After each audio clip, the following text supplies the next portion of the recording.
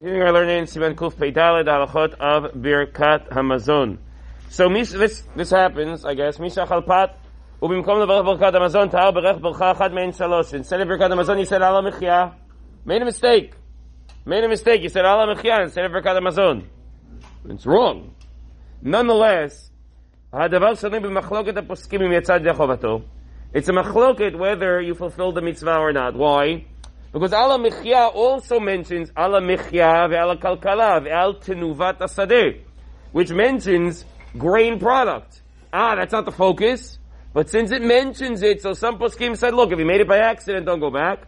So since it's a machloket poskim, safek brachot la'akel, and you don't have to go back.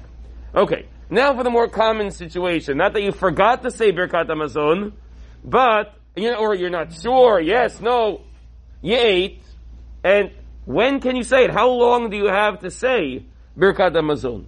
How long can you sit before you say Birkat Hamazon? So we assume ad zman she'itakel hamazon b'me'av, until the food is digested. Okay, that's not very helpful.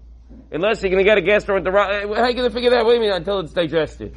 So Chazal assume v'kama shiuro. How do you figure that out? Kol zman shemachmat ota achila eno ra'ev. A little bit better. You're not hungry. You just ate. You're full. You're not hungry. That means that you're still grateful for the last meal. You could still say Birkat Hamazon, but ubelvad shelo ya'avru 6 sha'ot. Not more than 6 hours. That's like a hard cutoff. 6 hours seems like, and right, 6 hours is just too much. But so long as you're still full from the previous meal, then you can still say Birkat Hamazon. If you're already hungry for the next meal, so no. So that's considered the first meal is over. You missed out on the opportunity. Once you're hungry, you can no longer say it, irrespective of actual digestion. So it's not about the digestion. We assume that it's about whether or not you are hungry.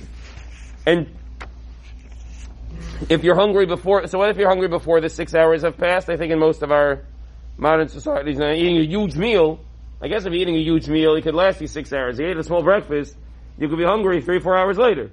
So yeah, if you're hungry already before, so then you cannot say Birkat Hamazon after. So what about these large meals? You can have a long meal. You have one of these very long meals, you had the main meal, and now you're finished, and now people are sitting around, they're eating dessert, there's some cookies, there's some cakes, but the main meal was over an hour and a half ago. But so long as you're sitting at the table and you're snacking and you're eating and you're continuing, I'm not hungry. Why am I not hungry? I'm not hungry because of the meal. The cookies and the cake and the coffee and the pitzuchim and whatever they're bringing out. So that also counts as long as it's an extended part of the meal. But if you finished the meal, you cleared the table, you moved on, and then you went somewhere else and you started having dessert and pitzuchim and you sat outside with a cup of coffee, that's already different. If you're sitting at the same table, we assume that everything that continues is an extension of that first meal, and you can still say Birkat Hamazon so long as you're not hungry yet.